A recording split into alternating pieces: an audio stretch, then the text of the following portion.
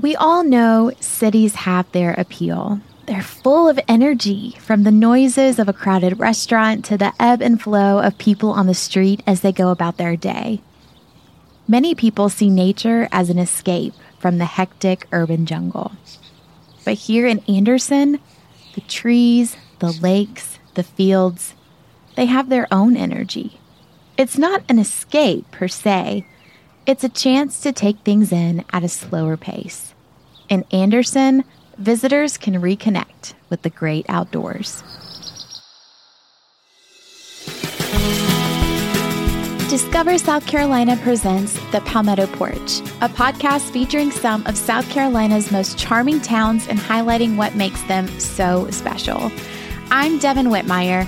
All season long, I'll be traveling through the Palmetto State, interviewing locals who will share their own unique perspective on places to visit, foods to try, and insider travel tips. These towns may be small, but they are big on fun, food, and Southern hospitality. Today, we're exploring beautiful Anderson, or as it's sometimes called, the Electric City. The nickname seems more fitting for a place filled with bright neon lights. But looking at Anderson and the surrounding areas, you quickly realize it isn't Vegas. The town was one of the first in the South to have electricity, thanks to an old hydroelectric plant and power transmitter built in the late 1800s. But like I said before, this place does not lack energy. It's just a different vibe. I wanted to learn about that vibe from someone who lives it every day. So I contacted Brian Latimer. Brian is a pro bass fisherman who grew up in Belton, a rural suburb of Anderson. Many people know him as B-Lat. He'd never admit this, but he sounds like an expert on all things outdoors in the area. Well, Brian, thanks again so much for joining me. Welcome to the porch. No, thank you guys. I appreciate you including me in this. When did your interest in fishing start? I can't answer that because it was too young. I always say this. I don't ever remember starting to like fishing. I don't remember getting an interest in it. I just grew. It's almost like asking a kid, when did you get teeth? When did you grow hair? You just grow up with teeth, right? It felt like that with me with fishing. I grew up fishing. There was never a moment where I decided or anything. I just grew up in it. And so I just thought that's the way things are supposed to be. Yeah. Do you have any idea why you took such an interest in it? What was it about fishing that drew you to it so much? That's a really good question. There's a few things there. I like motorsports. Motorsports is like my deal. And so my dad, being a boat owner, so I got into fishing through boats. My dad was a tournament fisherman. So I didn't grow up with a cork and a bobber like you normally see with a kid sitting on the bank with his granddad. That wasn't my introduction to bass fishing. It was literally in a 200 horsepower, 20-foot bass boat screaming down the lake. That's how I was introduced to it. So it was this fascination. I'm saying all that to say this. It was this fascination with boats and things that go fast and things that are loud and things that smoke. And that fascination, probably that drew me in, that part of it. Fishing is pretty special. It's probably one of the only sports where a basketball player, the goal is in the same place all the time. When he goes down the court, you know your job is to put the ball in the hoop. That's never going to move. For a football player, the goal is always at the 100-yard line. That never moves. Yeah. It's always in the same place. Fishing, you don't ever know. I don't see my opponent. I don't know where it's at. It's always moving. It's always just swimming through the water. So it's sort of like this mystery of not knowing. I think maybe it was a little bit intriguing to it too. But I don't think I was smart enough to realize that at the time. But I know as I've gotten older, that's definitely become more the drawing point to it, is the mystery of it. It's really hard to understand your opponent and what it's doing. But for sure, early on, without a doubt, it was the whole equipment and loud noises and fast boats. It's just that amazement with those things were what drew me in first. Which is so interesting because most people consider fishing and are attracted to it because of the calm and the peaceful. And you're saying it was a little bit of the opposite. So what do you think about when you're fishing? Tell us what you're thinking in the moment. Maybe why is it chaotic, or what is that chaos going on in your mind? So keep in mind, pretty much everything when I think about fishing is almost always through the lens of competition. So when I'm fishing, I'm always thinking about, well, you're learning for one thing. You're learning every time you go fishing. You learn a little bit more about your opponent. You learn a little bit more about how they react to certain weather conditions or to certain water conditions, or you're learning constantly. So that's pretty much what's consuming me as I'm fishing. You're always thinking about how are you going to apply this in the future? What's happening right now? You're making a mental note in the back of your head. Okay, next time this situation comes and you just had a hurricane, or you just had a cold front, or it just rained 3 inches, or it's been dry, or the water's low, or the water's high. The next time you run across this situation, remember this, because now this is what that makes the fish do. Because basically, as a competitor, that's what you're operating off, is past experiences. So it's hard for me to get out of that realm and then actually just go fishing and think, oh, cool, that's cool. I just caught a fish. Look at this great thing I did. You're always like catching a fish and making a mental note. And you would be surprised how many things. I can remember a fish catch that happened 7 years ago to the cast, exactly what stump, what I had on, how long I left it set in order, the jig. Like, I can remember everything. That's just the nature of being a fisherman. So like, yeah, you're always recording and making these notes of things that happen throughout the day, because you know you're going to need that information 2 years later, 5 years later, 10 years later down the road. In your opinion, what is the connection between a place like Anderson and pro fishing, the Anderson area? Is it a good training ground? Yeah, it is. Obviously, in today's terms, I was older when I got a crack at professional fisherman. I was 6. This year's my 6th season, so I must have been about 33, which is not super old, but in today's time, like, kids are turning pro at 20, 21, 22 years old. I had all of this time and all this experience that I cataloged fishing here at home at Lake Hartwell, Clarks Hill, like Greenwood, all these places, Lake Kiowee, all these places right here within an hour of my house. And so that's where I grew all my skills at. And a lot of places in the country, they may only have 1 or 2 fisheries, but living right here in Anderson, less than an hour or about an hour, I probably have 7 or 8 legitimate tournament lakes. And so I built all the skills that I had and that I use today. I built them all just fishing right here at home. Matter of fact, built most of my skills fishing the Saluda River, which is literally about 5 miles from my house here. That was the first place that I ever grew on my own. I grew up fishing with my dad on Lake Hartwell, but once I got to be a teenager and I got my own boat, the first place I started fishing was on the Saluda River. And so I built a lot of my skills and a lot of my confidence and put my reps in, so to say, was on the Saluda River. I asked Brian if the area had changed because of the growing popularity of pro fishing. Yeah, especially so now. You never saw big tournaments at home in the 90s, which is kind of the area I grew up in. But the last, I would say, 12 years, 10 years, you've seen a lot of big money, high profile tournaments here in the Anderson area. And so you can see the repercussions of that.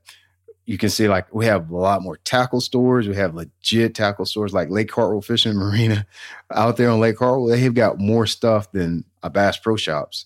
You've seen like an upkick in rental homes around the lake. None of that existed. You didn't even hear about that when I was coming along. But the amount of high-profile, high-level tournaments with 200 plus boats that we have in our area now is growing exponentially. And I think that's good for our area.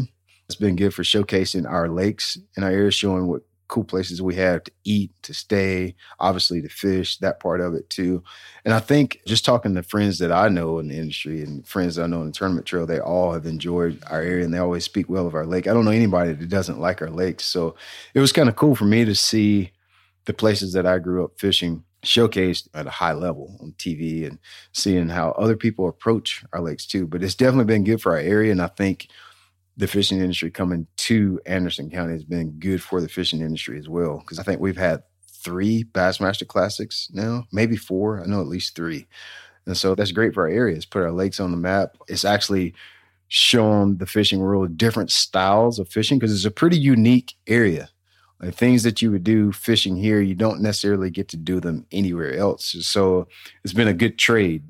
We've gained a lot of notoriety and recognition for our awesome lakes. And then our lakes being how they are have also contributed to different techniques and different baits being sold within the fishing industry that you didn't hear about or know about before then. So it's been a good trade, I feel like. Yeah. For somebody like me who is not super familiar with fishing and professional fishing, you said that they were unique. Can you go into just a little bit more detail about that? Is it the types of fishing that people can do on our lakes up in that area? Yeah, absolutely. So our lakes are different in the fact, very unique fisheries. There's very few places that I go that have the qualities and the characteristics that, let's just say, like a Lake Hartwell has.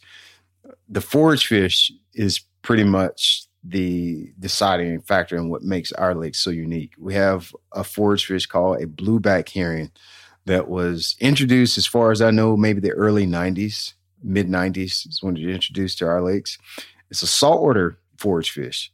They actually come from the ocean, but they will live in freshwater.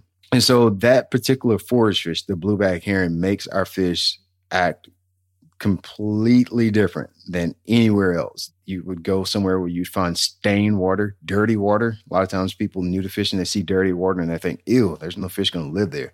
That's actually where a lot of, especially largemouth bass, that's where they live. Well, now that we have this high protein filet mignon diet of a forage fish on the main lake that thrives in clear open water, the main lake areas of the lakes, the deeper parts of the lakes, it's made the fishing evolve to where they don't really live in the creeks anymore. I don't think there's anywhere else in the country. I mean, I want you to think about that. As many waterways as there is in the United States. Yeah. I have not been to anywhere else that has blueback herring in the country. And I've fished all over the country. I've been to California. I've been in the Midwest. I've been to New York. I've fished in Canada. I've fished in Florida. There's nowhere else except for right here in this region that has blueback herring. So it's very unique. There's nowhere else that you'll encounter that, and it makes the fishing a little bit different. So Anderson has attracted pro fishermen and pro fishing events with a certain quality that's hard to find elsewhere. I asked Brian how important the outdoors are to him personally. It may not be important for anybody else, but for me, it's certainly important. Literally everything I've done my entire life is evolved around being outside. From before I was a fisherman, I was a landscaper. So I spent every day, all day outside, no matter if it was cold, sunny, raining, or whatever it was. If it was raining, I didn't work and I went fishing. So I spent a lot of days on the water fishing when it was raining because we didn't work. So that was my opportunity to skip work and go fishing. That's how I got a lot of my time in the water. For me, Brian Latimer doesn't exist without outdoors in any capacity. He also says growing up in nearby Belton, he's learned to appreciate Anderson for its closeness to it all, whether it's the city or the lake. I'm super thankful for this area. I grew up playing fishing, playing baseball for Anderson Rec, and my kids are doing the same thing. It's the most awesome place to live.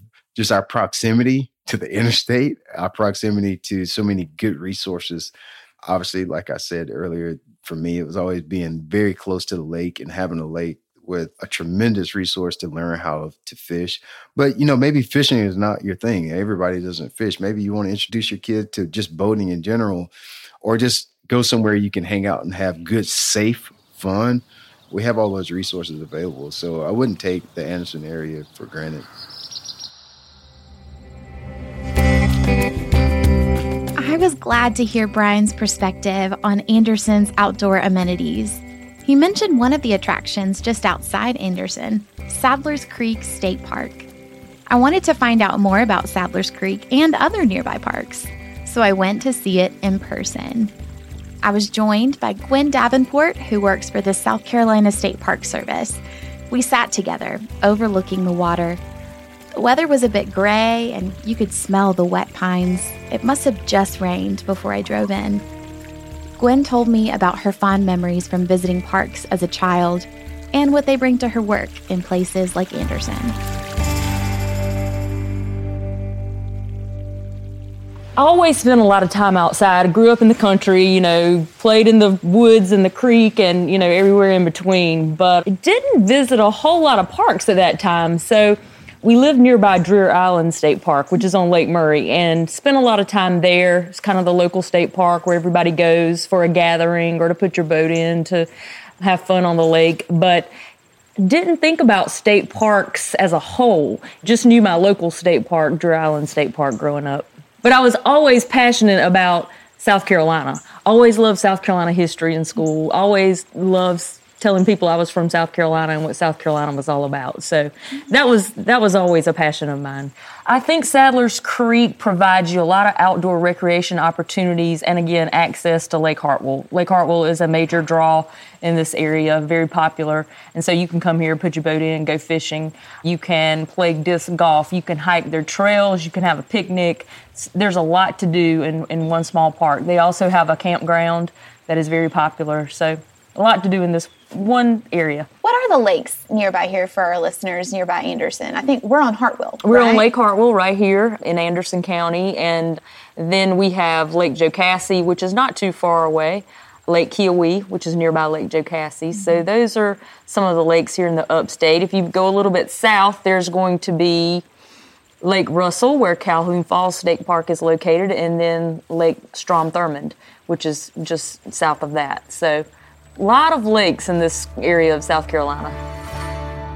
And for park visitors who want creature comforts as well as scenery, Anderson has a recently revived downtown district. If someone was maybe coming to this park, what might be some other things outside the park nearby, restaurants or anything that stands out that they might want to experience? I think Anderson has done a really good job of revitalizing their downtown area, their main street, a lot of nice restaurants and shopping in that area.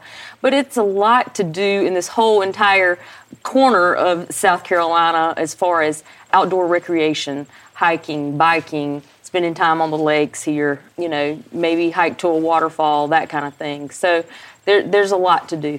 Do you have any kind of details for us about what Anderson was like before? I remember Anderson when I was a student at Clemson University. It's just kind of the place you went to go to Walmart or maybe the mall or somewhere like that to do your shopping. Mm-hmm. It's where the stores were, if you need to get something quick, you run to Anderson. But now I think Anderson's so much more than that. I mean, they've revitalized the downtown area. They have some great restaurants and dining, great events, and all kinds of things to see and do now. Clemson University, home of the Clemson Tigers. The campus borders Lake Hartwell, so students, faculty, and their families can enjoy the proximity to hiking, fishing, and camping. And with Anderson only about 30 minutes away by car, it's easy to sample some of the best things the area has to offer. I asked Gwen about the college town feel Clemson gives to the area, complementing its natural attractions. I graduated from Clemson. My husband graduated from Clemson. Maybe one day our son will graduate from Clemson. We'll see what path he takes. I have a niece at Clemson right now. Mm-hmm. So we've got a family connection up here. And I've often said, this is like home. The Clemson area to me is like my second home. Mm-hmm. I grew up and live in the Midlands of South Carolina, but if I had to pick another place to live, it'd definitely be upstate of South Carolina area. We just like it up here. Yeah. So besides obviously tailgating and going to Clemson games, what are some things in this Anderson-Clemson area that you and your family like to do? Table Rock's not far from Clemson. Devil's Fork's not far from Clemson. Keowee Toxaway's not far from Clemson. So, sometimes we'll stay overnight at one of those parks and then head into Clemson for the game and tailgating and that kind of thing too. So it's just a great area. Denver Downs farms, a lot of farms in this area too in the upstate. Denver Downs, they always have some great events and things going on depending on the season. In the fall, they have a corn maze and all kind of activities for kids. So it's a lot going on. I think it's a very family-friendly area. a lot for all ages to do. If you want some good food, you can always check out the Smoking Pig, which is not too far from Clemson in Pendleton. Great barbecue, a lot of fun. They have a great outdoor area there where if you're waiting on your barbecue, you can spend some time and hang out with family and friends. Also, if we're in Clemson, we go to the Esso, and they have great food. It's kind of a hole-in-the-wall, college bar kind of place. Before I left Sadler's Creek, I asked Gwen how visitors can support the park and other parks like it. She says one great way is just to swing by.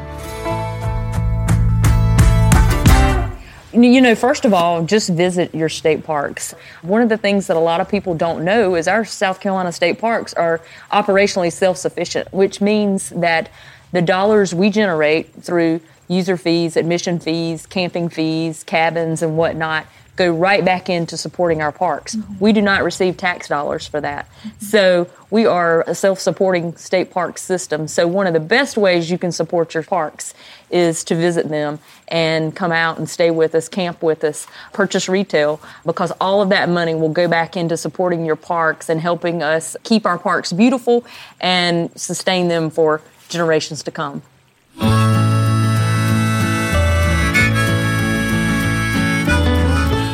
Whether for a hike, a day on the lake with family and friends, a stroll down an idyllic street, or even a game day tailgate, Anderson is a sure bet. Its convenient location puts it within reach of major cities, state parks, restaurants, and shopping. If you're looking for an escape to the great outdoors, you'll get that. But don't be surprised if you leave with a lasting impression. In Anderson, you will find a place that's a bit slower, a bit more relaxed, but still full of energy. The Electric City truly stands up to its name. Well, that's it for this episode of the Palmetto Porch. Thank you to our guests, Brian Latimer and Gwen Davenport. If you like what you heard, share it with a friend, or leave a review on your platform of choice. It really helps us get the word out. And to find out more about Anderson or any of the towns featured on our show, visit scpalmettoporch.com. The Palmetto Porch is produced by Discover South Carolina in partnership with Pod People. Special thanks to our production team at Pod People, Ashton Carter, Michael Aquino, and Kim Wong. Thanks so much for joining us, y'all. We'll see you next time on the Palmetto Porch.